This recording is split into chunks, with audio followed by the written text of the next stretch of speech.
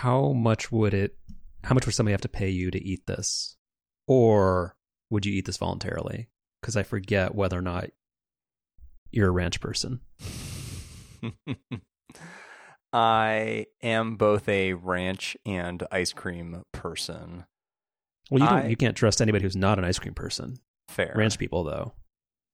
I do like ranch. I am not above Hidden Valley Ranch. I would reluctantly, or at least skeptically, try this. So you actually wouldn't have to pay me anything. So that's what I feared. Because I forget, like, I mean, again, we've covered the whole that you have bad opinion. You have problematic, you have cancelable opinions on or pineapple on pizza and a few other things, including on Crustless that we might get to. But yeah, apparently there's a boutique. This is according to foodandwinemagazine.com. There's a boutique, kind of I guess the three twins, rest in peace, of the East Coast. It's called Van Leeuwen. How would you pronounce it? I mispronounced bullet because it's spelled weird. How would you pronounce Van Leeuwen? Just like you did. All right, extra weird Leeuwen. Okay. Apparently they did a collab, so it's Van Leeuwen X Hidden Valley, and they made a ranch flavored ice cream. As I'm getting older, I don't really enjoy the sweets. I will enjoy, like, we're approaching spooky season and Halloween's coming up. And since I live in a condo building, we're going to have no trick-or-treaters, but I will still buy myself some Take 5 bars, but the pace at which I eat them is one mini bar like every 3 days. That's kind of the total sugar content that I can take in my old age. Good for you. Can you pig out on this kind of stuff? I can. Like even me, I've got even me with like a pint of ice cream. Like with a pint of ice cream, I can maybe, like, I'm a gluttonous, terrible person in so many ways. Like I can tear through a bag of potato chips that should technically have like 7 servings, but a pint of ice cream, I can knock out maybe like a third of it, and then I'm done. Which is actually a serving, I think, in most cases. I similarly used to be able to go through a pint of Ben and Jerry's, no problem, but it's been a long time since I've done that. But nevertheless, I'm definitely a connoisseur of desserts. Yeah. I think also of note from this Food and Wine article, which will be in the notes, is the fact that it calls out that this company's, I guess this is a little bit of an older article now. I guess maybe it's been that long since we've recorded. Its full spring lineup includes sweet maple cornbread, blood orange chocolate chip, carrot cake, strawberry shortcake, honey graham cracker, and limoncello cake, which, if that last flavor is anything like the LaCroix flavor, I want no part of that. We're still talking about your Kurate experience. Oh, it's so bad. They're all so bad. Well, all LaCroix is bad. Even the unflavored LaCroix is bad. Somehow they make plain sparkling water bad. You just get yourself either a Trader Joe's house brand or a Polar, or I don't know if Aha or Boobly have a plain, but I would probably still take that over the LaCroix one. But with this one, yeah, this is an older article. It's been sitting in my show opener private channel for a while. But yeah, this is so we know from the makers of Hidden Valley Ranch, one of the associate director for them says, we know that Hidden Valley Ranch goes with just about everything. No, it doesn't. Pizza, carrots, and French fries, but ice cream is a first for us. Don't put ranch on pizza. Blue cheese pizza is an abomination. Carrots, all you should be doing is having that with like a tomato or a garlic hummus. And as we've covered, actually, I need to readdress this. There's been a groundswell of support for. I don't think we ever put a name around it, but my philosophy around French fries, it's sweeping the nation.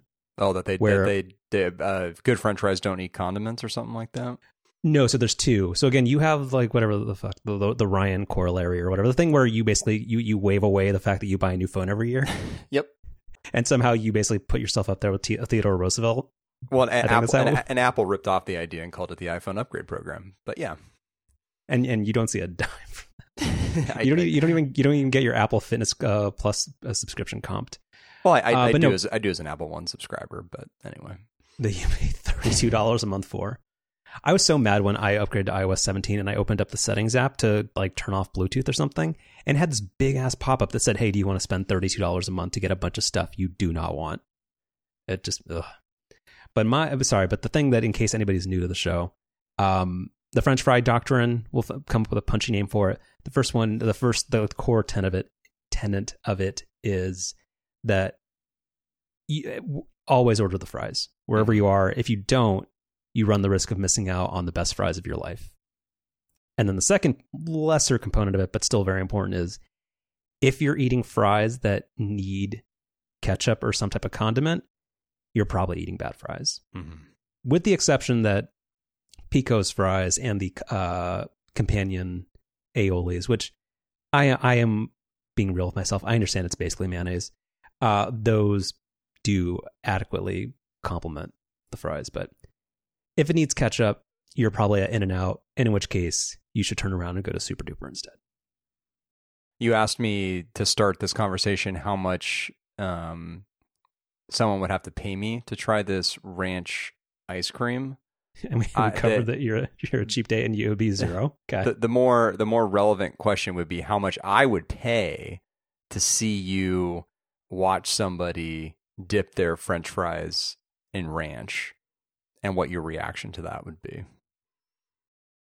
Well, I don't know if you I feel like go that's one of those things where like Ron Swanson, or like, I'm not really sure what you would do, but I would love to see it. You do love to see it. I'm confrontation. Yeah. I'm confrontation averse. So I was at Total Wine. That's what would be really great about it is you would want to violently react, but I feel like, yeah, you would restrain yourself from doing so. But I think I'd be able to see it in your eyes. Oh, most definitely. Like, part of me would die inside. But that's the thing, on my tombstone, it will literally have just two words: confrontation averse. And yeah. He died as he lived, being frustrated by other people. Dark but fun. Where was I? Oh, sure, yeah. Hey, we all have like 10 years at most. We don't. This is all bad. World's not going great. But no. But I am judgy about that kind of. So are you? So we've talked about Total Wine, which I don't think you don't get to because you won't make the trek down to Daly City. But somebody was there, and I was trying to look for some particular thing. But anyway, somebody was asking do you know what barefoot bubbly is? I've seen it. Do you know what Andre is? Yeah. What is Andre? It's just like a inexpensive sparkling wine, right? And that's basically what barefoot is. But somebody asked for a Moscato version of it, and do you know what Moscato is? It's like a sweet sparkling wine, right? Yes. So basically, I was just they asked for the cheapest possible wine and the sweetest version of that cheap wine, but they asked for it in a way, unironically, as though they were like asking for like a 78 Bordeaux or something. Like, it was very, very jarring. And then I occurred to myself, oh yeah, I'm a terribly judgy person, and it's fine. But yeah, and the one other thing, there's before we get into, because we're going to talk about a lot of esoteric and in the weeds Apple stuff, but the Wall Street Journal dedicated like 1,500 words to Uncrustables, and as a joke, I have been thinking about, it'd be a funny thing for the show to buy some. I was at Target, which we might get to for other reasons, because I think Target's kind of over. Might expand on that later. But I was thinking about should I buy some Uncrustables just as a joke? There's no appealing flavor, even as a junk food, of Uncrustables. Is there one that you recommend as a go-to? So one of the funny things about our dynamic is that sure. you think I'm some Uncrustables fanatic, or that it's been something that that I go to regularly. the one time that you're thinking of where you've seen me eat an Uncrustable was literally the one and only time I've ever had one. I feel like you've brought it up multiple times unprompted. Yeah, it was a bit of an inside joke with a friend of mine and I think I've then kind of expanded it into my own use. But I have seen many, and that's what this Wall Street Journal article is talking about, is that there's grown-ups that unironically like them, and you are definitely not the only person. There are some people who do legitimately think like, hey, it's a complete meal that you don't have to heat up. And that goes to, hold on, Wikipedia. What do you think? Don't Google it. So Uncrustables is like Kleenex. Like it's a brand marketing name. What do you think the sterile technical term for what Uncrustables is as a product and on Wikipedia? Oh man, good question. It's like some kind of like self-contained peanut butter and jelly snack. I'm going to give you half credit. Okay, that's not bad. It is the trade term is sealed crustless sandwich. So you were surprised. You got really specific there with the peanut butter and jelly thing, but not bad. It is covered by that's 4 cited U.S. patents as well. I think like peanut butter and jelly was sort of the original flavor, right? But then they've now since kind of pulled the like Nabisco with Oreo, and they've got 18 different varieties at all times that they're sorting through with like, I don't know, do they do like the whole like, is there a pumpkin spice latte Uncrustable? They do like seasonal stuff. There probably is, and I didn't see this at Target, but I do remember they did make a pepperoni pizza Uncrustable, and I feel like that one I might actually eat. Yeah, or like savory Uncrustables were like something that I did not know existed until somewhat recently, and when was quite surprised. I'm actually looking. I'm looking on the Smucker's Uncrustable website here to see what all the flavors are. Does it have the new bad logo? Yeah, they do. It's actually not. There aren't nearly. Maybe they got rid of the savory ones. I'm not seeing any of those on here. It's mostly variations of peanut butter and jelly, including some like reduced sugar varieties. And then I don't think this is a seasonal thing, but they do have a chocolate flavored hazelnut version. Yeah, that's disgusting. There's not nearly as much variety here as I thought. I thought in Target one time I had seen like I want to say it was barbecue chicken or something. Ugh. Yeah, I was a little surprised by that. Talking about gross stuff in the freezer aisle, this does not warrant a full discussion, but I did. Do you have a favorite frozen pizza brand, or have you aged out of that? I have sadly aged out of that. But if I try to remember what it was, it would have probably been, I don't know what brand I went for, but anything with like the stuffed crust variety where it's got like cheese inside the crust. I was into that. So it might have just been like DiGiorno or something, but there was a phase where, Carlos, there was a time in my life where a Saturday night would have been eating most of, if not all of a frozen stuffed crust pizza and most, if not all of a pint of Haagen-Dazs. But I have, to use your phrase, aged out of that time of life. Got it. And I'm sure we have, but we've talked about this, right? Oh, we very much have, but I think just a reminder in terms of corporate synergies. DiGiorno is owned by the same parent company as Toll House Cookies, and they used to package them together.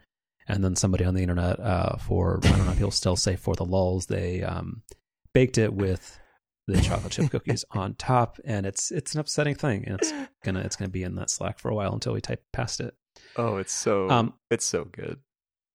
So, but the one thing that I did recently get that because one of my defining characteristics Ooh. as a personality traits is that I enjoy croissants. I guess it's very basic, but this was in also a couple things. When did frozen pizza become $12? Yeah, thanks, Joe Biden. Thanks, Biden. Yeah. But it's not. This is the thing where, again, another reason why I think Target is over. Like, their prices suck now, and it's not. But it is specifically Target. Their prices are terrible. But like I remember, like in like 2019, this would have been $7.99, not on sale.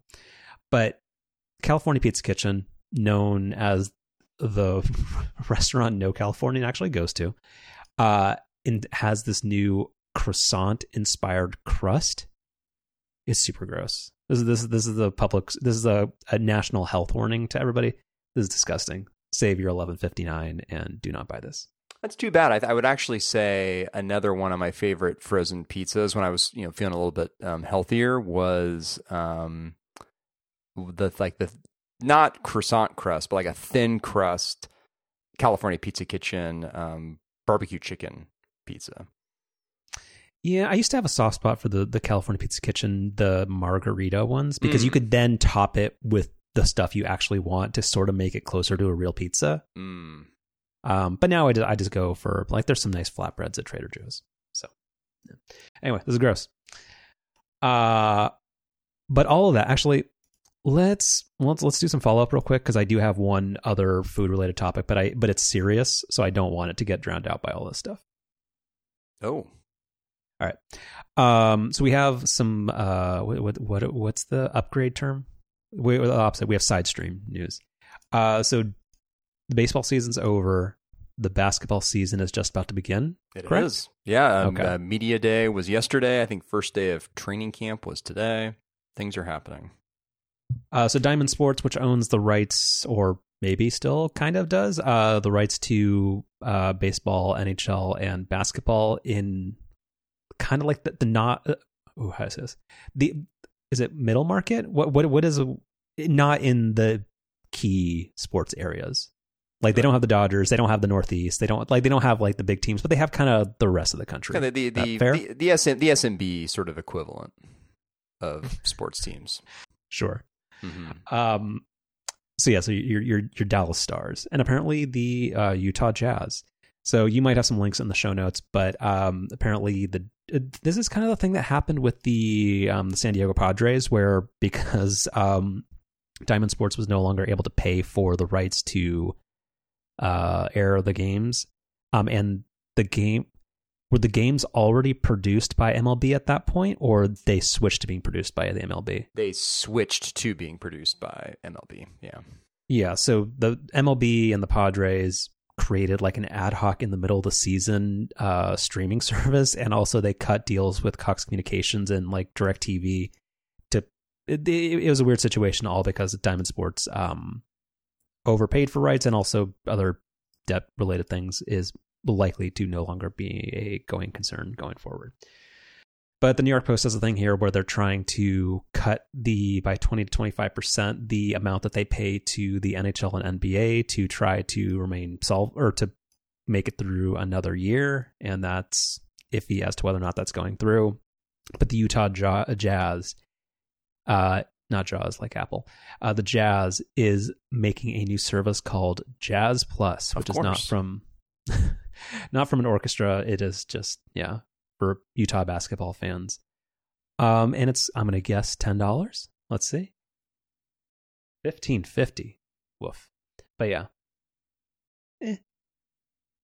Yeah, I mean, I actually think this is really interesting. So the Jazz are giving this a try. The Phoenix Suns are also giving this a try.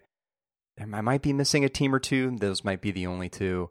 But in any case, they're both going with this similar model where in a post-RSN world, they're basically trying to, replicate the amount of revenue from that RSN by distributing games like both more broadly and more specifically.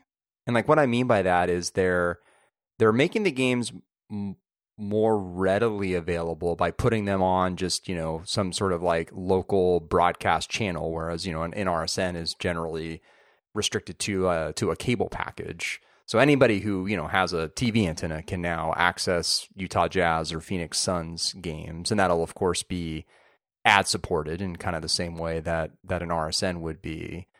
And then at the same time, these teams are putting together a streaming package, which, kind of presumably would be for their, more kind of hardcore kind of niche fans who, don't want to bother setting up an antenna, or like maybe, kind of like cut the cord altogether and don't get any sort of like traditional TV anymore. So I think it's an interesting idea. And I think it does really go a long way to solving one of the big kind of problems that people have pointed out by trying to just go like the streaming route. So like, let's say that like, this Jazz Plus thing, say that was like the only option to watch Utah Jazz games. It's going to narrow the Jazz's audience so much that you're sort of endangering, your team being discovered by young fans, which then kind of, reduces your fan base down the road if you're locking all your games behind a paid streaming service. But I think there might be something to, offering that kind of service to the fans who really want it, but then at the same time also making sure that you're, still reaching a wide audience as possible so that you can continue to grow your overall fan base, which of course then, drives them to buy merchandise and come to the games and all of that. So I think it's an interesting idea, TBD as to whether it's going to all kind of shake out, to generate even close to the amount of revenue that RSNs used to throw off, but it'll be interesting to see how it goes. Well, so let me ask, because I didn't read the full article. Does this mean they have parted ways? Like, is whatever is it called, Bally Sports? Like, is that done? Is it now right. Just it's going to air on the local So this is affiliate, and then it's now direct to consumer. There is no more Bally's Midwest or whatever. Exactly. Yeah. So this is the alternative way of distributing games instead of through an RSN. Okay. So you have like, say, like the Lakers, for example, or I think the Dodgers too are like on the same, like the Time Warner, the Sportsnet or whatever it is. Yeah. Like they, that's a, effectively like a sort of like a RSN that, is, I guess, doing okay. And those contracts are like, they have many more years left on them. So like, but they also still do like the occasional game on like KCAL 9 or whatever. So it's not 100%. Do they? Just that. Mm-hmm. Okay. Yeah. Yeah. Okay. Yeah. So maybe that's not a perfect analogy, but I mean, there are still but some teams out there. Yeah. Yeah. Like certain markets can carry that. Like the Dodgers and the Lakers can, but I mean, I don't know the popularity or the general success level of, like, the Padres are not going to carry a media market, whereas the Lakers, even though like their performance is generally pretty middling, but they're at least a big draw even outside of the nationally televised games that are going to be on ESPN or whatever. Right. Whereas that can stomach or carry that type of transitional thing where the other ones are maybe easier to experiment with. I don't even know, because that was the point where this was a complaint when was it Apple Friday Night Baseball? Like, the people were saying that if these games that would have been on local TV or even ESPN are now paywalled behind a subscription service, and even if you do have that willingness to pay, it's now like kind of gated behind like a browser or like a streaming box. It's not even just like, hey, your local sports bar pays for cable. That was going to potentially narrow the addressable market or the number of people who have the means or accessibility to watch. That argument I kind of get, but when your point of like, hey, this might dissuade young people. I mean, they're more online than anybody else, but in terms of like, do they have a credit card to sign up for this? But that point definitely still stands, and that's kind of remains to be seen. Because I think like with the continued disintegration or lack of importance and reach of the traditional cable bundle, there is going to have to be some middle ground reached. So whether that means that the sports leagues and Apple or Amazon or whoever happens to be the person broadcasting this, like they're going to have to find some amount of free distribution. Like we might eventually someday talk about like how the Apple MLS version of Sunday Ticket works, but there needs to be, like, my understanding is that that's only accessible if you pay. Like as a casual sports fan, I'm never going to do that. So there has to be some amount of free content out there to get people interested, and I assume over time people will figure that out. Yeah, exactly. Like there'll be like every 6th game that the Jazz play will be free and ad supported or something like that. Yeah, it's again not really like a perfect analogy, but it's also like with Apple's MLS deal. Some of those games are broadcast on, I think, like ESPN. So you know, and I think the reason for that is to try and, you know, not make the reach of MLS games, you know, solely restricted to really like the most hardcore fans who are going to go out of their way to like discover that Apple even, you know, has the rights to MLS games now, and, you know, B, actually then pay the $100 or $150, whatever it is per season, to access that service. Like you're really sort of limiting your addressable audience if you lock everything behind like a pretty niche sort of paywall, which, you know, would be the same case for like this Jazz and Suns thing, where, you know, like if you're a casual Utah Jazz fan or a casual Phoenix Suns fan, like, I mean, when the season starts here in a few weeks, I mean, you might go to the channel on your, you know, cable box where the RSN used to be and go like, you know, where the heck are the Jazz or the Suns, and not even, you know about the whole RSN thing and all of that, and not even know that Jazz Plus is a thing. Whereas, you know, if you offer the games just on a over the air broadcast channel, that same person will probably, you know, eventually figure that out. And then if you're the team, you hope down the road that maybe that person or maybe that person's kids or whatever, maybe they start getting more invested in the team, and then down the road they do become a, you know, Jazz Plus subscriber. So yeah, I think it's an interesting idea. It's probably not a silver bullet. I mean, these teams are probably all going to have to slowly realize over time that the days of the RSN money are gone. But they have to do something, and I think this is if nothing else, an interesting start. Yeah, and to round this out, I do think the baseball teams are going to have the biggest challenge here, just because their audience was already dwindling, and the contracts that they were paying players and things like that were all being buoyed by the up and up and up, or up and to the right level of RSN licensing fees, and those two things are going to be fairly incompatible.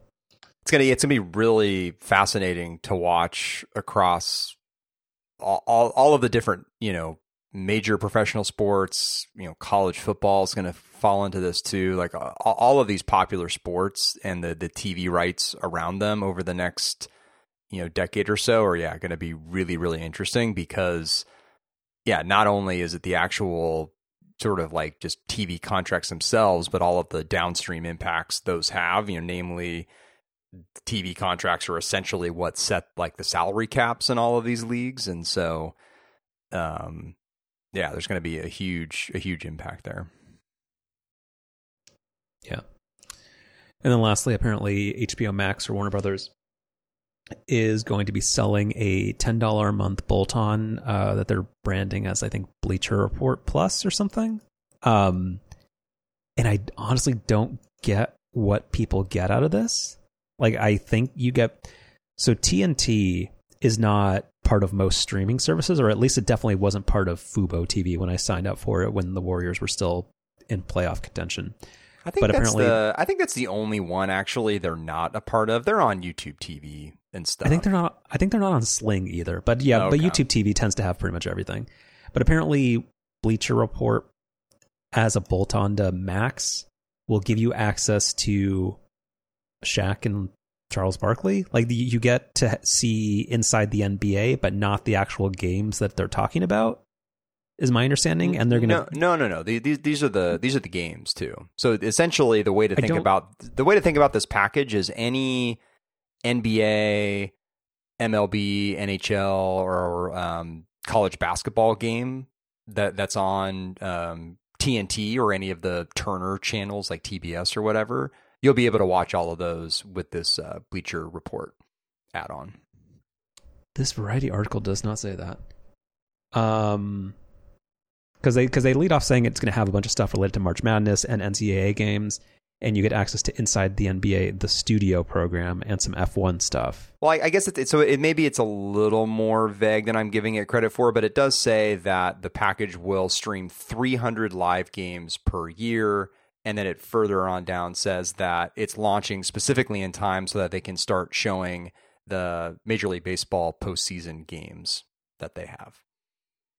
So whatever would have been aired on TBS, because that's the only thing that Warner owns that's baseball, right? Right, exactly. Right? Okay. Yeah, so it seems my reading of this is that any sports programming that's on Turner's set of channels is now going to be available as part of this Bleacher Report package.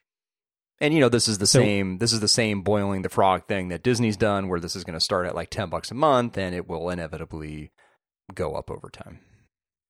So how much does Max cost? Well, I don't pay much attention to it, if I'm being honest, because I have it bundled in with either my AT&T wireless or my AT&T fiber. I don't know, something I'm paying AT&T for. I get HBO Max through. So it's probably 15, right? Yeah. I think there's different tiers. I think there's like 3 different tiers of it now, but yeah, call it 15-ish. Okay, so 15 plus 10 for Bleacher Report, plus $18 for Netflix, plus $7 for Apple TV, plus $140 a year for Amazon Prime Video, and you're not saving any money. I thought people said cutting the cord was going to save people money, Ryan. Okay. All right, and then the writer's strike is over, but apparently Netflix is already kind of leaking to the media that they're going to jack up prices in the next 3 months. Yeah. Yeah, that seems expected, inevitable. Yeah. On Apple TV Plus, the morning show is back. Season 2 of the morning show was one of the worst television events ever. Really, really so bad. I've started watching season 3. Somehow worse. Nice. Is it can I talk about something extremely vaguely and it's not a spoiler, or do you want to? No, that's fine. Are you aware that John Hamm is on the show this year? I am, yeah, and he plays like a space guy or something. He basically plays like this hybrid between Elon Musk and Jeff Bezos. Okay, it's really bad. Yeah, how can a show have such a fairly strong season 1 and suck so badly? I know this happened. Actually, that's happened with many shows, but I'm surprised that it's so bad. All right. And then I'm going to round out to the cocktail thing real quick, and then we're going to talk about Apple for like 30 minutes. So one place that has, I think for both of us, that we very much enjoyed in the Bay Area is a restaurant called Pico. Is that correct? Very much so, yes. Okay. So there's a cocktail. So I've been going there since 2011, or since around when I moved up here. But before it was cool. Exactly. Before people started blowing up my spot, I think is the term. Before Buster Posey made a commercial there. Yes. Oh, I have that video saved on YouTube, and I bring that up several times a month. But they had a cocktail. Their cocktails are not bad. No, they're not the greatest, but some restaurants the cocktails are an afterthought. They are not at Pico. So they used to have a cocktail called the Graveyard Shift that I very much enjoyed, and I'm trying to remember, because every time I looked this up, there was so at the Marin IJ. So it was there for a couple of years, and for a while after they updated their cocktail menu, I would occasionally just ask, like, hey, is this still possible to make? And there was like a grace period of maybe a year and a half where it was still possible. And then I think in 2016, just like a lot of things that went bad in 2016, it stopped being available. But in this, because I've been trying to piece together, because I didn't have, I like, in my later years, I take pictures of everything, but I did not have the foresight in 2012 or whatever to take a picture of the cocktail menu. But I did when I was trying to figure out how to recreate it. Did some searching, and apparently, according to this Marin IJ article from 2014, they did have a brief summary of it. So, quote, the specialty cocktail list beckoned with an interesting mix of alcohol combinations with clever names. This is not good writing. All 1150. Yeah, that is very 2014. Like Harvest Moon with bourbon, pear, lemon, honey, allspice, and the blah, blah, blah. Or the Graveyard Shift with botanical vodka, triple sec, elderflower liqueur, lemon, grapefruit, and absinthe. So I've been trying to recreate it for a while, and I've never cracked it. But a few months ago, I joined the cocktails subreddit. And it's one of the few places, it's like pizza, like r/pizza, and r/Trader Joe's, where everybody on it is super nice and helpful. So somebody posted a picture of this, and one, it's actually a very nice picture too. And it's called the Sunflower Cocktail. And I was like, oh, that looks slightly refreshing and kind of in a good way to round out summer. So the content. So this is a. Are you familiar? You're a bit of a mixologist, a bartender, whatever sure. you call yourself. Yeah. Are you familiar with the term of a perfect cocktail? I am, but I can't think of what it means now. It's when all the ingredients are the same part, or like ratios. Oh, okay. Got it. Yeah.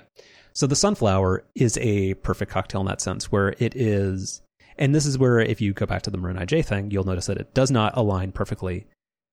They called out that it was a vodka-based cocktail, but this one, the sunflower, is 3/4 of an ounce of gin, 3/4 of an ounce of Cointreau, I think is how you pronounce it, 3/4 of an ounce of Saint Germain elderflower liqueur, and 3/4 of an ounce of lemon juice. And then I made it, and I don't know, have you ever had the thing where you either taste something or you bite into something and it just brings back just like a visceral memory? Oh, definitely. Yeah. I was like, I literally like screamed, holy shit, this is the drink I've been looking for. And then I did try to make it with vodka, and it was slightly closer to what I've had at Pico, but honestly, I'm a gin person, so this was actually better. So this happenstance, it's this. So who was this? Aces_Jets. Thank you for posting this, because this solved a literal decades-long mystery for me. Nice. And I would strongly recommend giving it a shot. I don't know if you like. I feel like my cocktail taste is probably. You're probably. I feel like you're maybe more spirit forward than me. I'm not a sweet drink person, but I am very much a citrusy. That's my key criteria. Where I feel like you're more of a spirits forward person. That's fair. Fair yeah. or no? That's fair. And more of a whiskey person. I'll drink gin and vodka based cocktails. I'm not totally opposed to it, but generally skew towards whiskey based stuff. Yeah. Did I ever impress upon you or suggest that you make the maple bourbon smash? You did, and I made that. Yeah. That's a long time ago now, but yeah, it's a good drink. I don't know. Like I accidentally invented the whiskey sour, so I'm kind of proud of myself with that. And then I Googled it and realized, oh, this already exists. Mm-hmm. But yeah. So if anybody is a cocktails person, r/cocktails is one of the least bad parts of Reddit. Very nice. So thank you. All right. Apple stuff. Mm-hmm. Software or hardware first? Well, I guess so. It's to lay, I guess, like the context here. So we haven't recorded since the end of August, I believe. And so we haven't talked since, I think maybe the iPhone event had like just been announced the last time we talked, but the event hadn't happened yet. And so not only has that occurred, but new hardware has come out, iOS 17, watchOS 10, macOS Sonoma, all of that's now come out. So, as somebody who lives here, hearing podcasters mispronounce Sonoma all day, very frustrating. How do people pronounce Sonoma? They keep pronouncing it Sonoma, or like they're pronouncing it in a funky way. I didn't know Sonoma was a thing that people mispronounced, huh? I think somebody literally even wrote in to ask Upgrade of how you pronounce it, and I'm like, oh my god, maybe it's just it's California bias because Apple. But yeah, anyway, but yeah, it's huge. Have you updated to Sonoma on any of your devices? I have, yeah. Mm-hmm. Yeah, using widgets. All right, well, okay, we'll get to it. No, so I've done very, very little with Sonoma. That's my least used new OS for reasons. Okay, so we'll get to that. So again, hardware or software first? Are you excited about your phone, or are you excited or angry about your software first? I'm pretty excited about the phone. You want to start there? Let's do hardware. I don't have one, so this is all you. So I have the iPhone 15 Pro Max, 256 black titanium. I guess before starting to talk about the phone, sort of like maybe talk about the buying process. So, I'm one of the dummies that wakes up at 5 a.m. Pacific time when the phones go on sale. And, Apple does the thing where if you're a part of the iPhone upgrade program, a couple of days before the phones go on sale, they say, hey, you can log into the Apple Store app, pick out the phone you want, get pre-approved for the loan, basically like do everything. They have a pre-order flow, and it's very weird, but it makes sense. But like you're not even committing to buy it; you're pre-ordering, which is very weird. I think the origins of that were the first year or two of the iPhone upgrade program. There was a issue where the loan provider, like their website would get overloaded, and so like as people were trying to buy their new phones, they were getting stuck in the loan process. It's like kind of a whole thing. Can I get a quick point of clarification on that? Does Apple still do the thing where they like outsource it to like PNC Financial, or I thought, or my misunderstanding was that all new iPhone upgrade program enrollments mean you have to get the Apple Card. No, it's still it's. I think it's even still. I forget what their name is, but I think it's even like the same service provider that it's been since the first year of the upgrade program. Got it. So that whole process, that worked well, basically as it always has.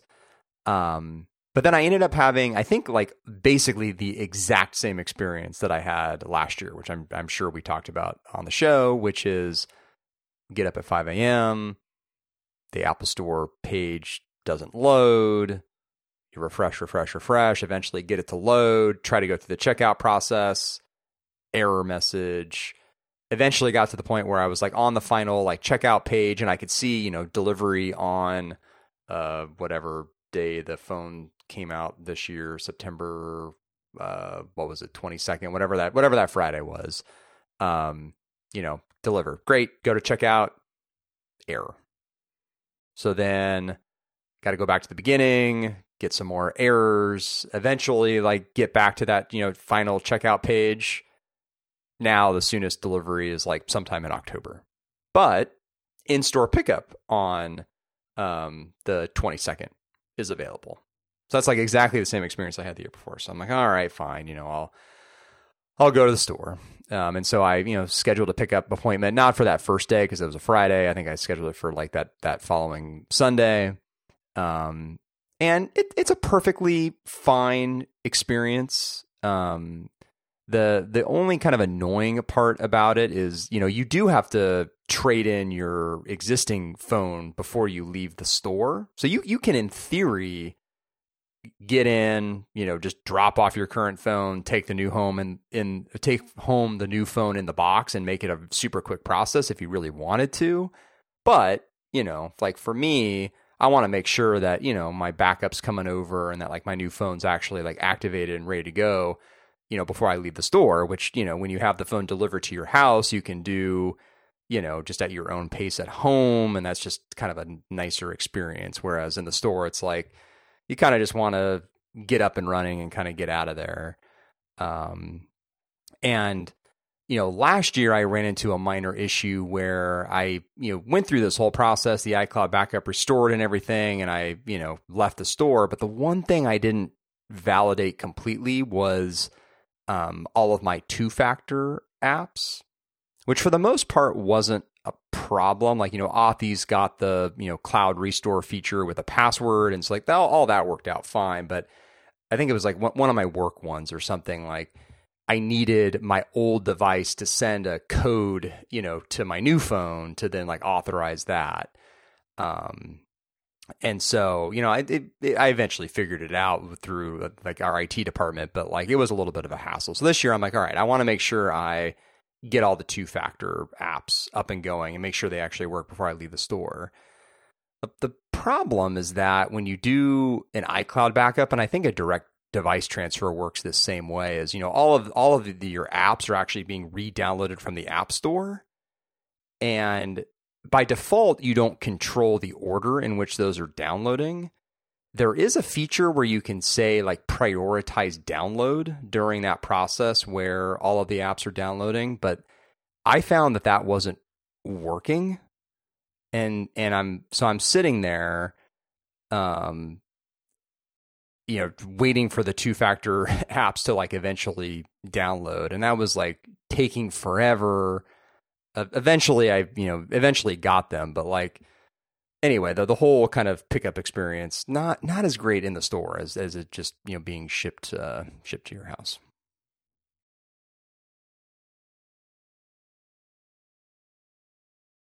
Okay. So how's the fancy phone?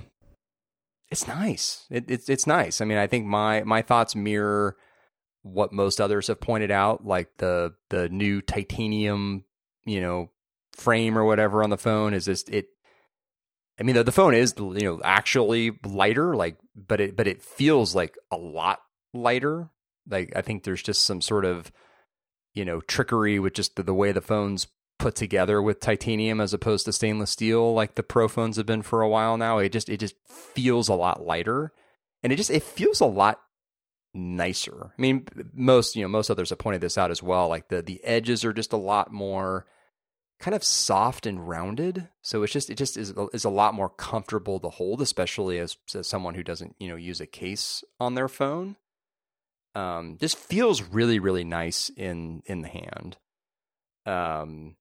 The action button is really nice. I've got that mapped to the camera, and I'm finding that to be a much nicer way of quickly accessing the camera. They added the camera shortcut button to lock screen a couple of versions ago in iOS, but I always thought that was a little bit clunky, like to the point where I actually always kept the camera app on my home screen just as another way of, quickly accessing the camera. Because also, if you didn't have the camera app on your home screen, then, you would have to lock your phone and then tap that software button to then quickly get to the camera.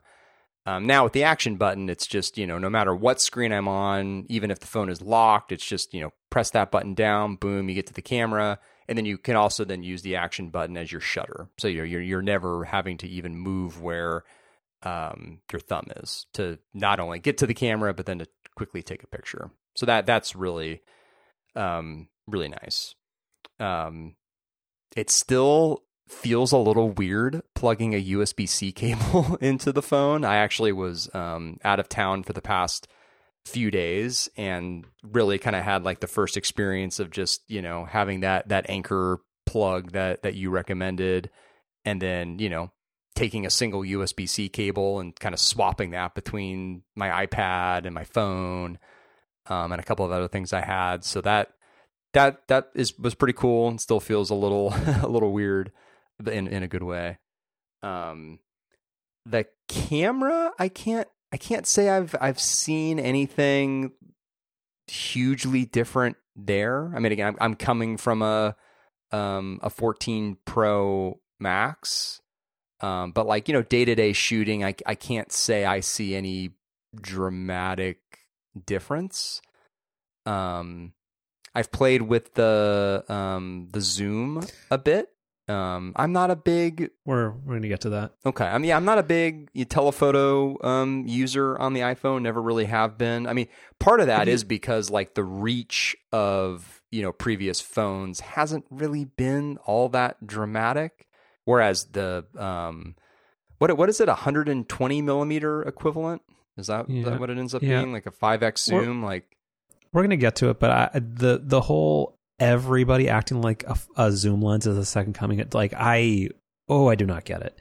But I mean, it's a way more dramatic of a zoom than's ever been on the phone. Sure. So in that sense, it is, it's meaningfully different than we'll get to it than the default than the default lens. So like in that way, it's kind of interesting. In practice, I think I'll end up using it kind of about the same as I always have telephoto lenses on the iPhone, which is to say not super often. But it is interesting, and it's weird. Like it zooms in more than you think it's going to. Yes, that is what it. We're going to get to that. So I have a couple questions. So with this one, every year there's a gate, or there's some type of controversy. Is your phone burning your pocket or overheating or scarring you in some way? It's funny. I actually I saw that, and I've definitely had that experience with previous phones, particularly those first 24 to 48 hours as it's doing its iCloud backup initially, as it's re-downloading all your photos and apps, as it's doing all of its cataloging and facial recognition, like all that kind of stuff. Like I've actually noticed that on previous years' phones. I've not actually noticed that on this year's phone. I actually even ended up, because the Apple Store Wi-Fi was pretty slow when I was doing the whole iCloud backup thing, like I was explaining a few minutes ago. I actually ended up completing that backup just over 5G. It actually was quite a bit faster doing it that way. And even then, I didn't actually notice the phone getting particularly warm or anything. Yeah, every year there's always something. But with that one, but I do give it some credence just because a friend of the show, MKBHD, has mentioned that it actually has happened to him, but apparently it's some combination of iOS. It's mostly an iOS 17 issue, but Apple made this weird thing where they called out specific apps as being like offenders that are triggering this, but like you make the OS. If you make something that can somehow cause your phone to like overheat, that's kind of your fault. But anyway, apparently it is kind of a real thing. But it was this weird, and this also, have you listened to this week's Upgrade? I have not. There's like this whole weird thing where everybody's mad at Ming-Chi Kuo for like saying that he's like a plant for TSMC, just because like the initial thing was people were like freaking out, like, oh, because like, so the 15 Pro and the 15 Pro Max are the first phones that first smartphones that have a 3 nanometer chip in the A17 Pro processor, which is supposed to be very, very quick. But there were debates about, is this a problem with the new processor? Is this an issue with the change in materials to titanium? What is Apple going to do? Are they going to have to recall everything? Like anytime there's a new phone, there's a whole bunch of dumb stuff that goes around it with any minor thing. But then Ming-Chi Kuo writes a thing about like that may have had details that were fed to him by TSMC or whatever, basically saying that, hey, it's not the processor, it's something else. And then Apple releases their thing saying, hey, this is going to get addressed in a software update, but specifically Instagram and TikTok and something else have bugs that are causing this to happen, which again, you make the OS, so that's kind of your fault. But that's been the one controversy related to these new phones. But yeah, so USB-C, quality of life improvement, or are you happy about it, or did you never really have any issues with Lightning and this is kind of a non-thing for you?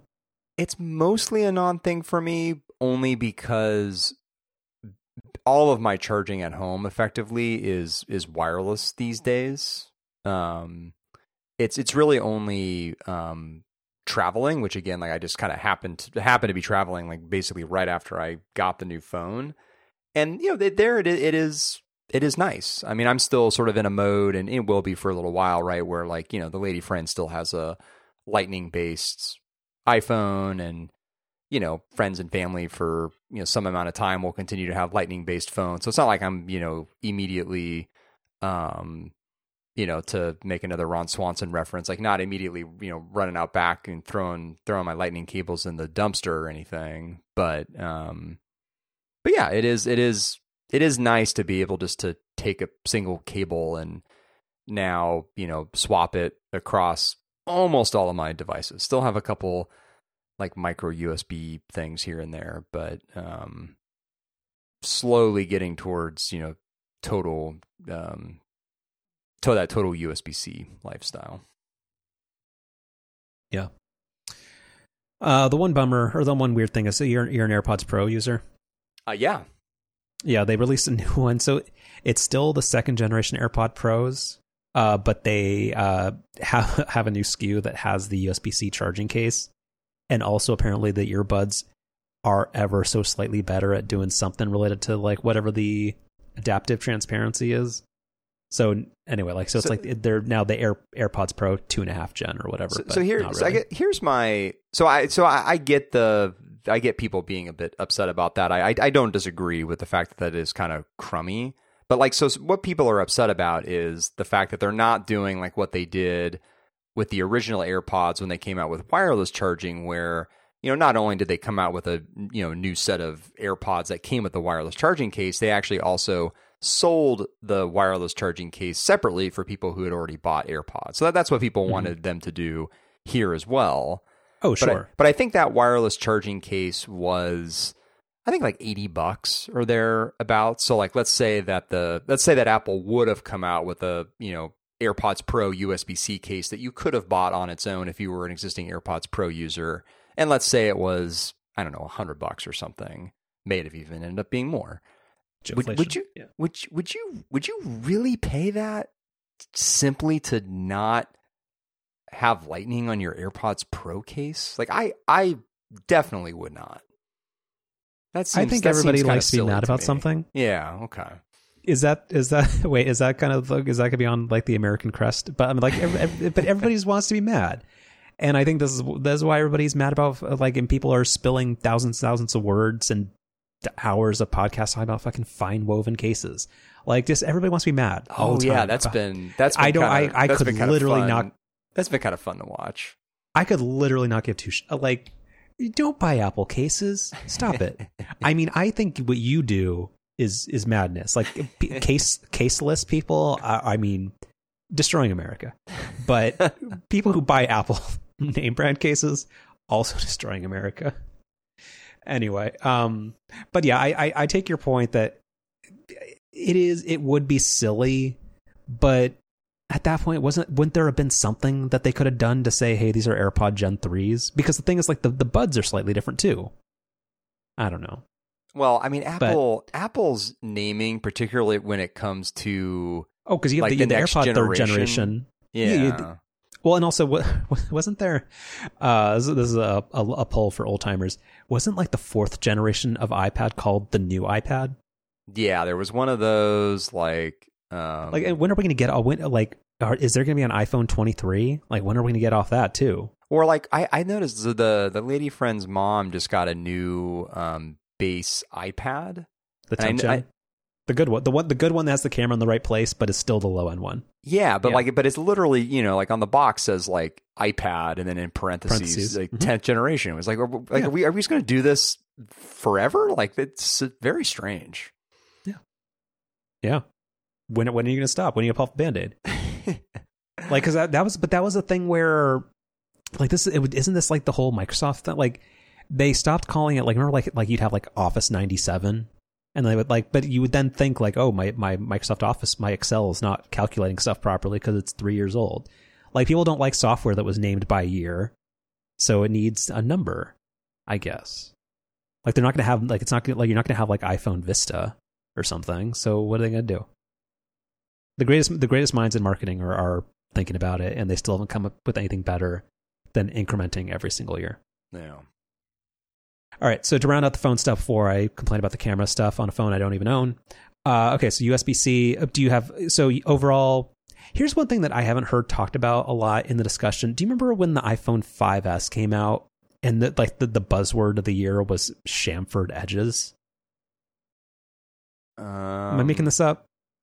Sounds vaguely familiar, but I'm going to need a bit of a refresher. Well, wasn't that so? Well, I actually don't remember. How do you even spell chamfered? Chamfered edges. Let's see. Google. Oh, all right. I should probably type in the word iPhone. Yeah, so on the iPhone 5 and 5S, apparently they did this thing where they kind of like sanded down the edges a little bit so it wasn't so blocky.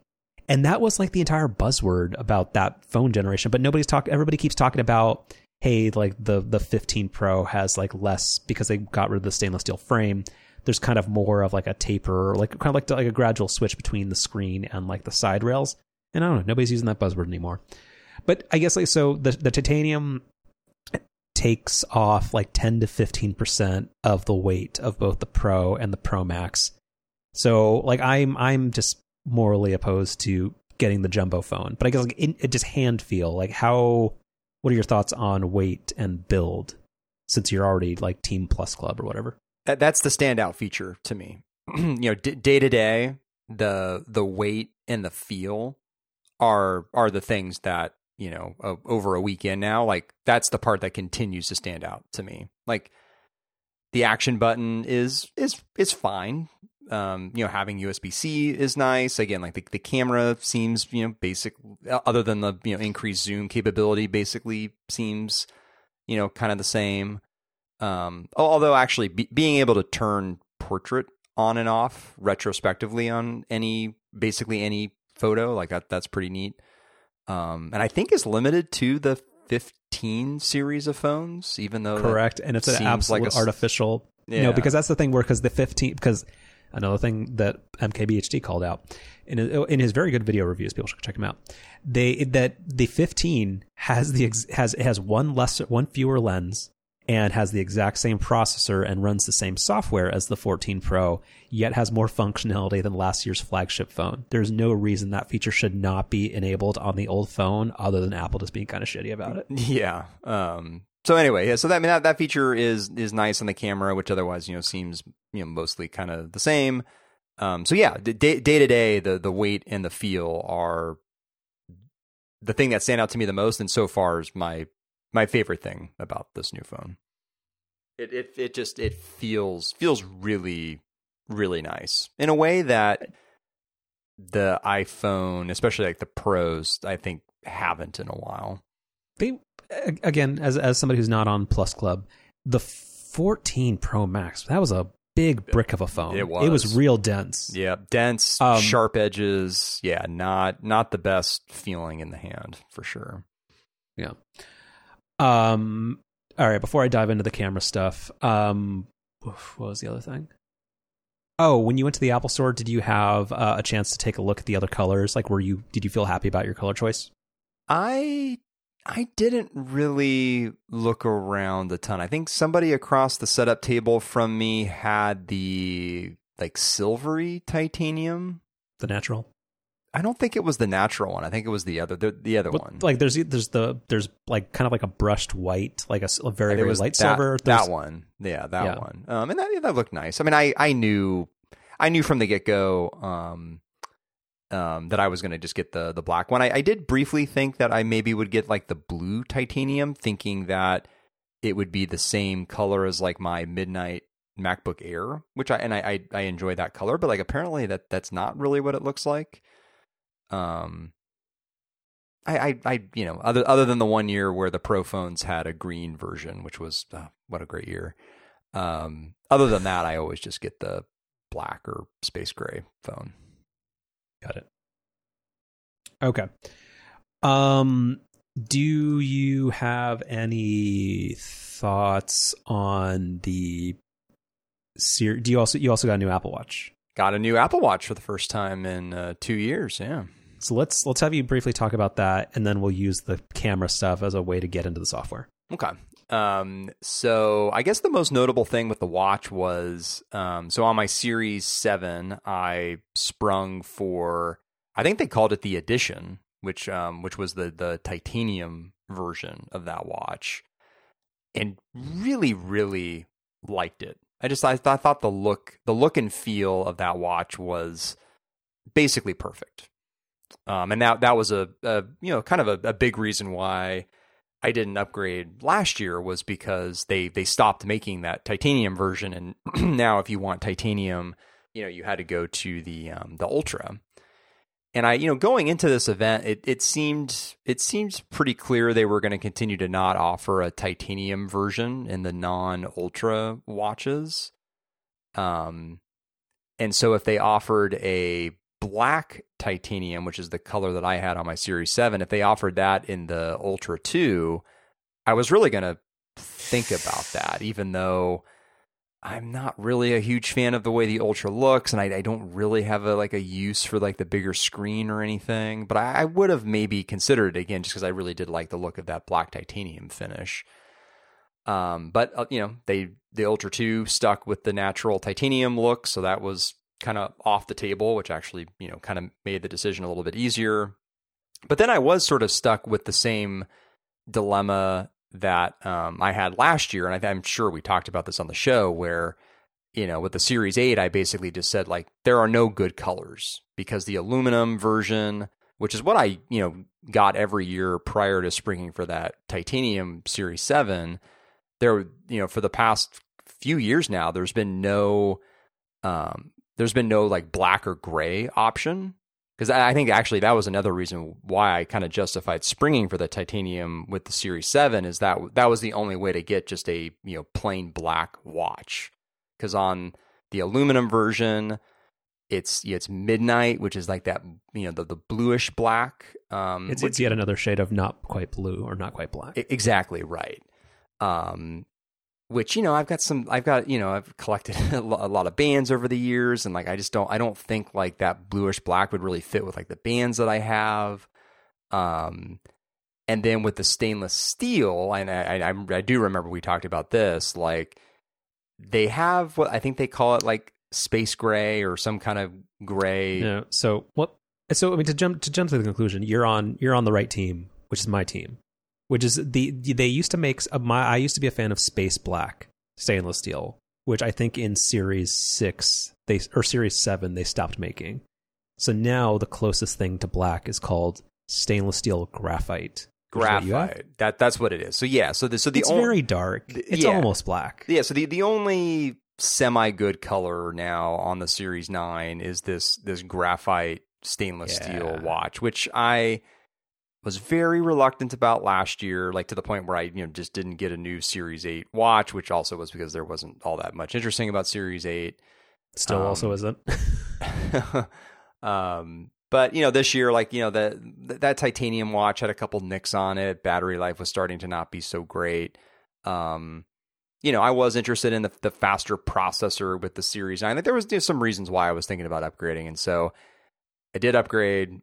Went with the color that I was a little hesitant about last year, the graphite stainless steel. Out of the box, and I knew this was going to happen, out of the box, it's a lot heavier than that titanium watch was, which, that's to be expected. We just literally talked about that same topic with the phones. After a couple days, like I don't think about that anymore. So like that, the weight's kind of a non-issue. The look, I always kind of described it as sort of like a kind of muddy or kind of almost like kind of just dirty looking grayish black color. I mean, I don't know, maybe this is me just justifying my purchase now, but like I've come around to it.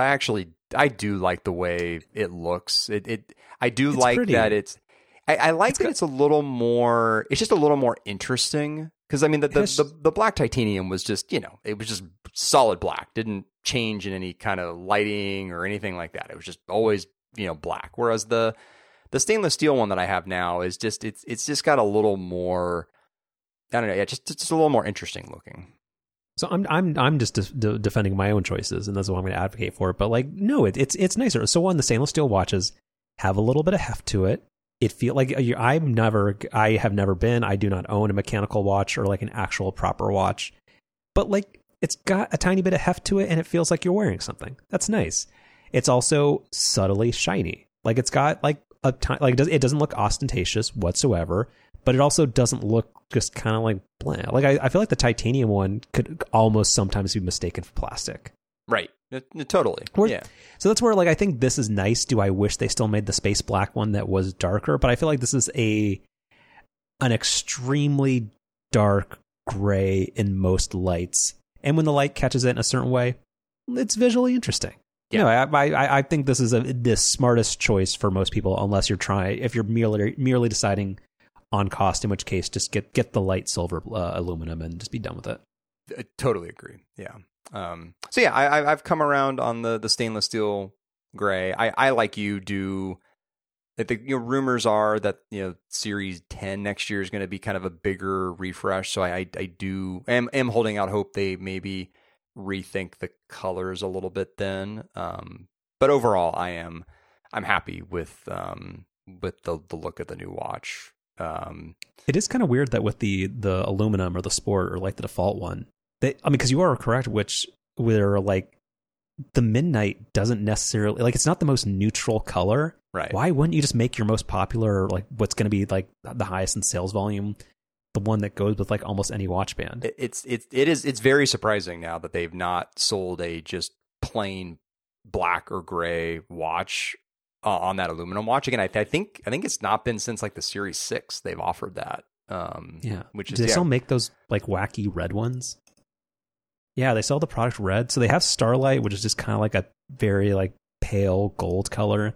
They've got just like the regular old aluminum, which looks like the same from Series 0.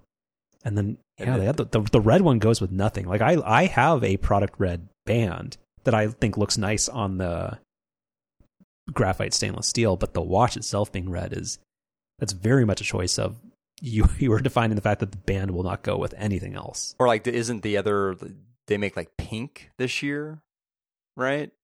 Yeah. Which like, which is fine, but just seems like it would really limit your band choices. Yeah. But to each their own. So yeah, come around on the color. That's been nice. Hardware wise, there are moments where, it does feel faster than previous watches. Like like, if you didn't tell me about it in advance, I'm not totally sure like I would really notice it. On device Siri though, that definitely does make a really big difference. The brighter screen, I can't really say I've seen a ton of difference there. Like, I never thought the Apple Watch screen was too dim before, so that hasn't really stood out. But yeah, like the on device Siri stuff is good. Most of what's happening with the watch though is on the software side with watchOS 10. So, well, okay. Well, so we'll close out the show with the camera stuff. So let's go into watchOS 10, and I have a lot of complaints. So we can talk. Yeah, we can talk about a few things. So, and also we forgot to mention that you're single-handedly saving the planet by buying an Apple Watch Series 9 because it's now carbon neutral. I don't think I am though, because I went with like the stainless steel case, and then I got one of the new Nike bands. No, that's one of the one that has the funky. Oh, green. That's right. You're right. And I am. So you are. You're basically you basically took two Priuses off the road. Like you deserve it. Where's your parade? Anyway, but the software is a fucking mess. Yeah. So the software. So people will. Sorry, I'm just gonna go on for a minute. People will remember when the watch initially came out. I remember what's the little dude's name? Kevin Lynch, or is he the director? Little dude. What are you talking about? He's Kevin Lynch, he's the He's the little guy. The Adobe guy. Yeah, he's the one who is always at like it's because they always put him like in the presentations, like presenting the fitness stuff, and he always has to like throw the video onto somebody who's doing like a Fitness Plus presentation who's all like jacked. Anyway, as somebody, I'm not calling anything out. I'm definitely not a fit person. Yeah, Kevin Lynch, little dude. Anyway, but when he was presenting the first one, I remember they were pitching a feature that you were going to be updating your Instagram feed on your watch. You're going to be sending your heartbeat to people, or you'd be doing all this wacky shit on your watch. And over time, they scaled that back and realized nobody wants any of this. And the watch is actually not very good at most of these things. It's mostly a passive notification device, and that's fine. But one of the first things that was kind of interesting about the initial Series 0, or like the introductory software that the watch came with, do you remember glances? So the way the initial Apple Watch worked was when you swiped up from the bottom, you didn't get Control Center, which you also don't get now, which is frustrating as fuck. You used to get what were called glances, which were kind of like extremely minimal complications. So you could then see like the weather, the battery life, other stuff. But they had like this very rudimentary widget view that were called glances.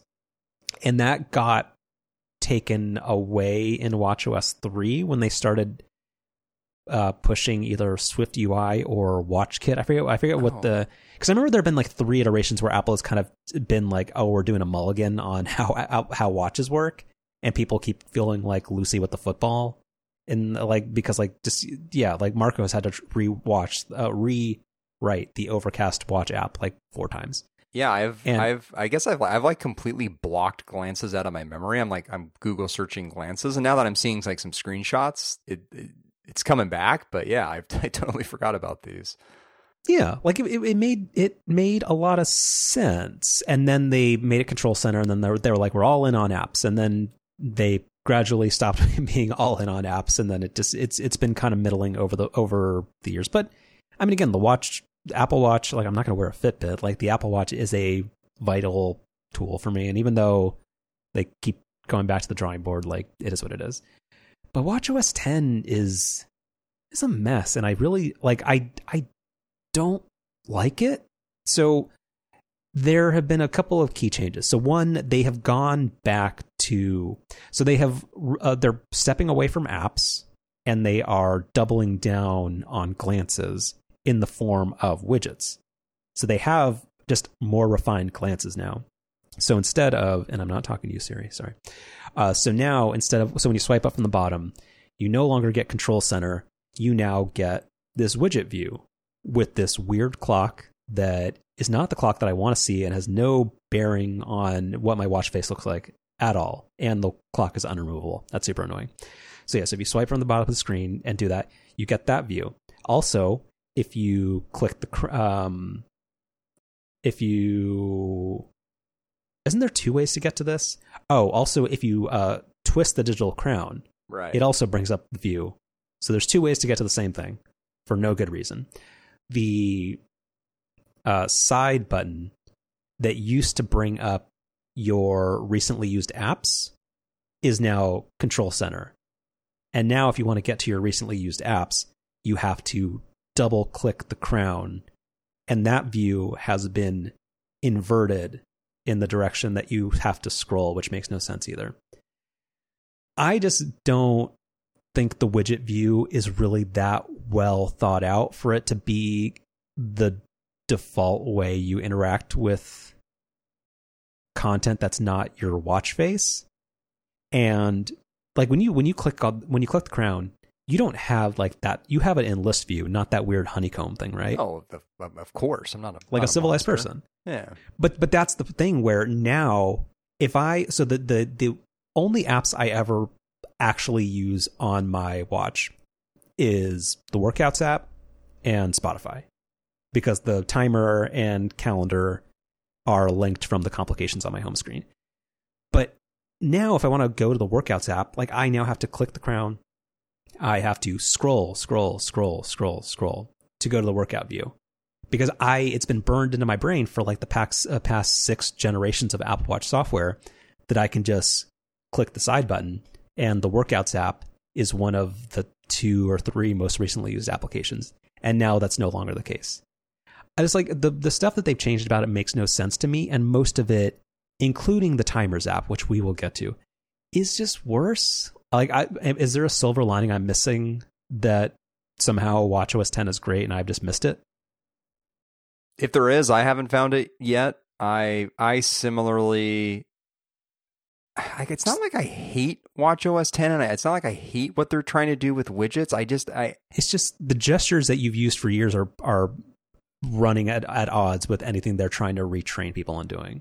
Yeah, like if something with the widgets was significantly better than how things have worked before in watchOS, like fine, I'll learn the new gestures. Like that's the price of improvement, sure. But like I can't say that widgets have made anything significantly better. So you're right, like giving up all that muscle memory of the way that things used to work without a clear benefit just leaves me feeling very lukewarm about the whole thing. And I still and the thing that also, so I think I sent this to you in the thing, like I've been kind of rethinking my iPhone home screen because of interactive widgets in iOS, and then rethinking my watch face because of widgets in watchOS 10. And I've been more focused on the watch than I have been my iPhone home screen, and so I was rethinking my watch face approach. And there are no good watch faces on the watch, which is kind of crazy. You finally agree. Yeah. You had been the holdout where when I would say, no, modular sucks, you'd be like, no, it's fine. It gives me my weather and it's very multicolored and I love it. I don't think been your position. I don't think modular sucks. And I mean, sort of like, go to the end of the story first here. Like I'm just back on the same watch face that I've always used, which I think you described in a funny way to me the other day. With your carrot weather. It was like the KPI board or something. It's like some fucking KPI dashboard for your life, but it's just terrible. But it's on your wrist. It's on, like, it's a watch. Like I dress like Mr. Rogers. I'm not like some fashion icon, but you're like, the idea of having a multicolored thing with an always on display on your wrist that is showing the weather in so many colors, like this just looks so busy. I think that's a bad look. Yeah. And but the problem though is that there are no good alternatives. There's no good. Oh, there's like 15 different analog watch faces, but digital's like there's modular in 3 different forms of crappy, and then there's solar dial, which I use, which I don't really like either. Yeah. So solar dial was, I would say, the closest that I found. Thanks to you pointing that out. So I did give that an honest try for a few days, and I just don't. Still not great. I don't like it. Yeah. So I'm back on modular. I do really wish there was a better digital watch face. But there's not. So oh well. And so to go back to the record, my initial thought was, solar dial is the only one with digital time that doesn't feel like a KPI dashboard on your wrist. No. But in terms of so in terms of watch faces, like solar dial with the current date, which is a shortcut to calendar, activity rings, the timer, and sunset sunrise, I feel is the least busy yet most useful set of like customizations you can make to the watch. Like for you, I know you and Jason love the weather a lot. What are your other complications? So I've got a timer complication. I've got streaks, activity, and OmniFocus. Is I haven't used OmniFocus on the watch in forever. Is it any better with syncing with the phone? No, it's still broken. Same way that Slack notifications are broken. And somehow for me have actually seemingly gotten worse now that I'm on iOS 17. I didn't know that was even possible, but yeah. I just don't get Instagram. I don't get Slack notifications. Like I don't have the persistent unread badge anymore, but it also just doesn't notify me of any messages. I still have that too. It's been over a year now. Still in my work Slack, still have a single unread. Yeah, it's bad. Yeah. All right. The Apple Pay screen is slightly prettier. I think that's literally the only thing I could say about watchOS 10 that's better. Like just the way we double click it, they all float in nicely. It's pretty. Nothing else. What is that? Just double click the button to Apple Pay, and your cards flow. It's prettier. That's the only positive. If you can't say anything nice, don't say anything except all the stuff I said. But like, it's the only nicer thing about watchOS 10. Yeah, that's right. We'll have a link if you can put a link in the show notes to this article that I linked from Craig Hockenberry, of Icon Factory and Twitterific notability. The timer app is one of the most used watch apps for me, and it is so many orders of magnitude shittier now, and it's really a bummer. And I'm sad that it's going to take a year for them to maybe slightly improve it. Do you at all know what I'm complaining about? Or do you have I have not had much of an opportunity to use timers since I've upgraded to watchOS 10, so I've not really experienced this yet. But I did look at this. Okay, so are you wearing your watch? I'm actually not at the moment. Okay, well if you tap the timers thing, previously it would show you. One, it would allow you to actually, I think he has a great illustration here. So yeah, if you scroll about halfway down the thing, on the old one, the first thing was, hey, set a timer to whatever you want. And then in digital form, it had like 3 to 5 of your most recent timer counts. And for me, I'm always setting timers for either 3, 15, or 30 minutes. And that was fine. And then if you scrolled a little bit further down, it had those pre-made timers, which when it initially launched, I actually didn't like them, but actually they were right. These are the most frequently used times, and it makes the most sense. But now, like aesthetics trumping all, I guess, everything is now, it's not digital anymore. Like it kind of is, but the icon, like your recents, is now just like 4 big ass circles, and you have to scroll. Like, and if you happen to want a timer that is not your 4 most recent things, you have to like swipe like 3 times to get. It's so bad, and I it's a bummer when something like, because that is what my Apple Watch is. It's a fitness tracker, a thing I sometimes use to tell the time, and a thing to set timers, and a thing to pay for groceries at Whole Foods. That is what the watch is to me. And one of the key features is now super hard and annoying to use, and that sucks. Yeah, it's a shame. Yeah. All right. Sonoma, my Macs are the most important computing device I own, so I never update my OS quickly. You said you have, but aren't really using any of the features, but nothing's gone wrong, basically. Yeah, basically. All right, so I'll update maybe Valentine's Day next year. All right. iOS 17. Do you have any thoughts, or can I just complain about the camera for a while? No, you go for it. There hasn't really been anything that's super stood out to me about iOS. Yeah. So as part of I still don't have a 15 Pro yet. I'm going to be getting a 512 iPhone 15 Pro when it comes out in natural titanium, but that will be later.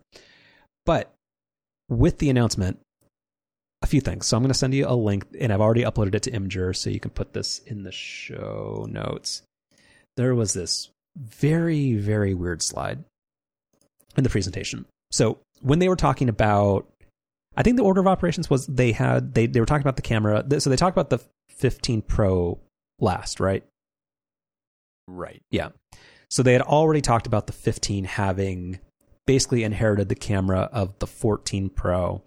And they would also now have this kind of 24 megapixel photonic engine, kind of like best case downsampling thing of a 48 megapixel sensor. And then on the 15 Pro, same general situation, but you do get the 3 camera lenses. And on the 15 Pro Max, the zoom camera lens is no longer a 3x camera, which was most typically mirroring a 70 to 75 millimeter focal length. Instead, it was a 5x zoom, which most closely mirrors 120 millimeters, if I'm not mistaken. But when you go into the camera on an iPhone, you'll get the little shortcuts where you can either do a 0.5 for the ultra wide. On my 14 Pro, I'm seeing 1, 2, and 3x. And I have always had complicated feelings about the 2x camera because it's not actually, like, it's entirely digitally sampled. And it's not even a crop mode of the sensor. It's a crop mode that also is using perspective shifts to make it a more, like, because you have a 35 and an 85 millimeter lens for your camera, right? Right. And you, even as somebody who's not like super in the weeds about photography, you can tell that there is something flatter or more standard looking about images you get from the 85 beyond just the zoom, right? For sure. Yeah. Okay.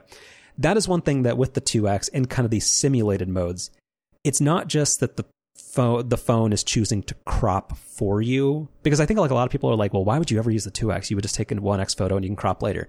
It's giving you a different framing perspective, and it's doing that crop first, but it's also using different geometry and perspective shifts to give you something that more clearly represents what a 50 millimeter flatter natural zoom lens would look like, which I have over time come to appreciate.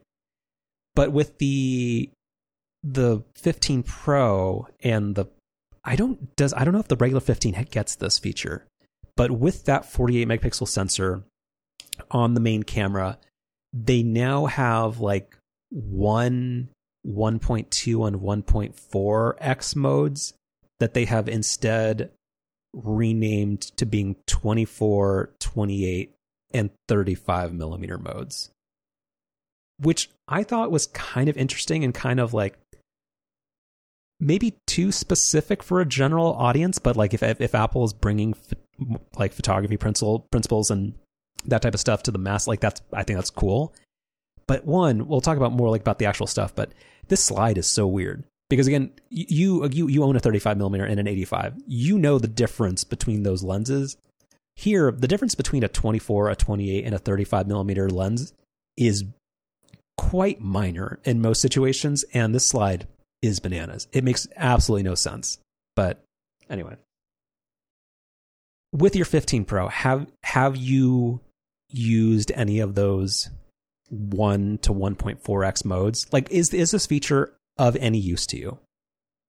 I've tapped through them just to kind of see them, but as I've been shooting with my phone, I've not been like toggling between them. No. I think when you're not in a must-get photo situation, again, as somebody who doesn't have the phone yet, I think it would be interesting to experiment with. And you might find that you maybe prefer something that more closely mirrors a 35, so you don't get kind of those wide angle edges. And apparently in the settings, it is possible to choose one of those as your like default main camera, like crop or whatever. Yep. Which is a nice thing. Yep. So I've had many complaints before about how much like the deep fusion and the oversaturation, like there's many reasons to complain about the iPhone camera. I haven't had a lot of experience with the 15 Pro camera hands-on. Most of the reviews say it's fine. Like, and again, MKBHD's review accurately talks about like, it's not really possible to compare iPhone cameras one generation to another because just so much of what the final image ends up being is so software influenced that you can't even ever really attribute whether or not it was the lens or the sensor that was actually better. But the camera on these phones is supposed to be a little bit better. But yeah, the 24, 28, 35 thing I think is actually very, very interesting. And I'm kind of excited about that. But again, just that slide was so weird. The only thing that I want to really bring up is that we'd had this generation where like the 10S Max never had a better camera, right? No, it like did, the 7 Plus, the 7 Plus and the 8 Plus, like that was the difference. Like the iPhone 8 never got the 2x lens, but the 10 and the 10S, or sorry, the 10S, and because there was no 10 Max. You're right. Yeah. Yeah, but then we went for a few years where there was feature parity, and now like Plus Club and Max people are super jazzed that their phone is better than other people's. But is it better?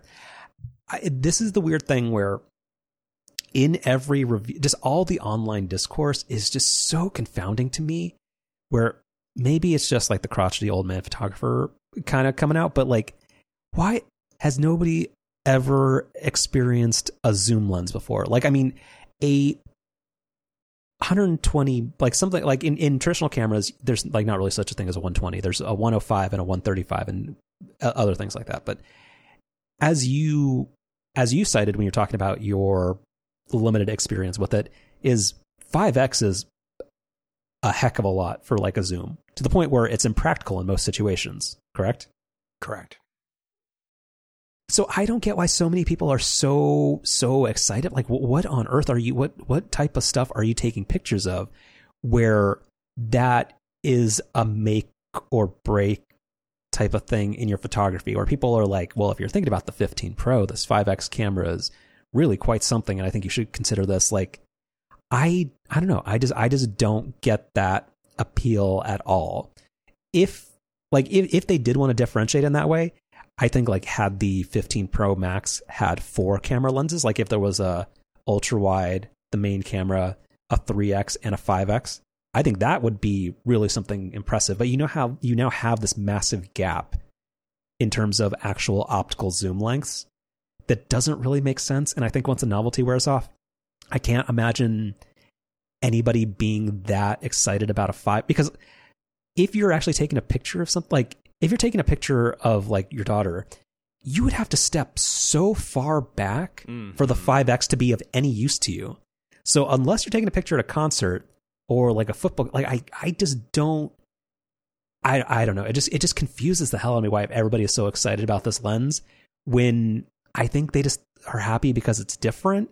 But also Android phones have had impractically long zoom lenses before. Like, I mean, I don't know. It confuses me where, I mean, hell, I even think like I miss having an actual proper 2X optical zoom, because like I think the 3X is kind of, you have to step too far back if you're actually framing a picture of a person. But I don't know. That's the only part about this upgrade cycle that has been very confusing to me. But yeah, I mean, I would say even like the the 85 millimeter lens that I have on my fancy camera, you've got to have a lot of space to use that lens, right? Yeah, often not practical for indoor use. Totally. Well, I mean, it forces creativity to a degree, because you have to, because you're not going to get a full body shot. Like you're not going to get the whole person in the frame, so get creative. Yep. But yeah, no, like that and this, the 100, like it doesn't. I don't have the phone. Doesn't it like literally have like a map to show you where in like real space you are? It's funny you bring that up. I was just thinking about that now, and I don't know if that's like turned off by default, because I don't see that when I use the 5X. But like that's also weird. Like, I mean, to have to be like, hey, this zooms so impractically far for a phone that like, I get it, but I don't think this is somehow like this new game-changing creativity. Like, I mean, a 135 is like the 135 1.8 GM Sony lens that I have is one of my favorite lenses. It is also so specific to when it's appropriate that I somehow don't get how everybody with a smartphone is somehow gonna love something that is that long and tight a zoom. I don't know. Yep. All right. Any other Apple stuff to round it out? Or are we good? No, I think we hit on all the big stuff. All right. You got a special for me? Yeah, I do. It's actually one of yours. I'm just going to recycle it, but I wanted to call it out here, and I know you like that. So we talked about my camera travel bag situation, and in response, you recommended this Think Tank Retrospective 4 shoulder bag. And so I didn't end up trying that. Brought it with me to a recent trip to Southern California. Really nice. Really nice. Yeah. It's a little floppy, but it's nice. Yeah, I mean, I still, I still like the Peak Design sling for most use, like when I'm around the home in the area. But when I'm traveling, this Think Tank bag is really nice, and I like the pine stone color, a little different. Is that the green? Mm-hmm. Yeah. So thank you for the recommendation. Sure thing. So we forgot something, and we're going to kick it to the next show. But tvOS whatever version and FaceTime for Apple TV is a game changer. It is so cool. We're going to save that. I don't think I've upgraded tvOS yet. I haven't used my Apple TV in a while. I do like that. I think this has been kind of a running joke on the show, is that you will frequently tell me that Apple TV has Control Center on it, and I never knew how to actually engage it. Mm-hmm. It is now in an obvious place. Like there's now like an actual clock on Apple TV, and there's now an easy way to get to a Control Center. But so we will talk about Oh man, as somebody who hates non-work like FaceTime calls because I'm just always so self-conscious about how I'm holding my laptop or whatever, this thing is amazing. But I do have a Amazon product link. Actually, I have two. I'll send you this one. I did not get it in gold. I don't know why it's coming up with that weird color. And yeah, this is what I was going to ask you with the whole FaceTime thingy. Like, where do you put your, or continuity camera or whatever? Like, where do you put your phone? So I just have like I don't do a wall mount for my TV anymore. So I just have my TV and then I have the sound bar right in front of it. So there's two things. So one, I bought both of these not knowing which was going to be the right fit. And the first one is a product that doesn't have a real name. The Bidpons foldable aluminum, whatever. This thing, I just have it propped up on the sound bar. It's black. It looks, apparently only gold and rose gold are available. So there was a plain black version available at some point in time. But you just pop your phone on it, facing with the cameras facing out against you. This is the one product that Center Stage actually works great with. Like, it frames you up perfectly, and a video quality is great. So for home theater use or like living room use, this is what I would recommend. It's $9. It's fantastic. And then I had never tried continuity camera with my Mac either. And I had to take a call from not my laptop or just better suited because it was going to be a long one for my desk. And then I forgot how god awful the studio display camera was. And I also got the Duo continuity camera mount. And this also is great. It just has a little adhesive thing that you stick to the back of your monitor. It rotates. You can just pop your phone on it and works great. So I will have more about like the actual features and how like the FaceTime thing works the next time. But these two things get my okie dokie. They're fantastic. So they're well worth the $15 and $9 respectively. You don't have any apprehension about the adhesive on the back of your $15,000 monitor? Like in terms of will it remove carefully? Yeah. Well, I already think, so no, I don't, just because it's got like that nice like 3M stuff. So it's not like bad adhesive. It's the kind of adhesive that I've used before that I know it takes some elbow grease to get off, but it's not like that adhesive that's like Big League Chew that will just disintegrate into 1,000 pieces. It'll come off. But also I'm at peace with the fact that nobody in their right mind would buy a used studio display because it was a stupid purchase new and it's a dumb purchase used. So I'm at peace with the fact that whenever they come out with a better one of this monitor, I will be able to sell this for like $140 instead of the $1,600 that I paid. Oh, but then also you sent me pictures of like your phone just magnetically attached to your OLED. Again, so we'll cover that next week or when we talk about this more in depth. But just as a heck of it, I was like kind of thinking like, what is the angle? And then I don't know if it's MagSafe or it's the Peak Design case I have on my phone. It just sticks to the back of the LG TV. That would make me. I'm getting anxious just looking at these pictures, both for your phone and your television. Yeah, I don't know. It held for a while. The angle is not just kind of like in terms of like how you. I don't know how to take a selfie, but apparently you're not supposed to shoot from above. So therefore, I actually do think that's probably not a great angle. No, the soundbar mount or like propping it up is probably a better idea. I know, it's so great. It's so nice to be able to like just like be on a FaceTime call with somebody, be able to walk to the kitchen to get a spin drift and just not worry about it. Like it's so much better than chatting on a laptop. So good. All right, we'll talk about it later.